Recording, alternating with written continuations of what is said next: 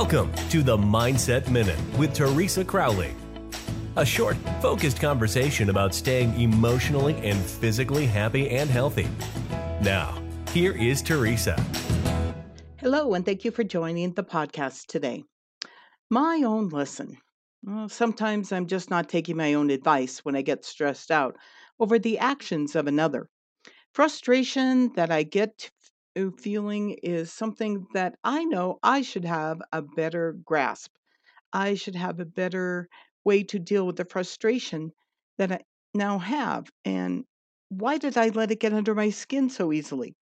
Was it a crack in my armor? Did I press a button that I wasn't expecting? Or was it by a person to whom I don't like and or respect?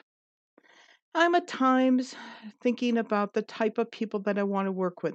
Yet sometimes I don't end up with those people.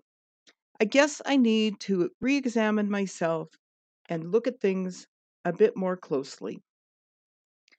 That's the Mindset Minute today. Thanks so much for joining me, and check out another one tomorrow. Thank you for listening. We look forward to you joining us weekdays on the Mindset Minute with Teresa Crowley.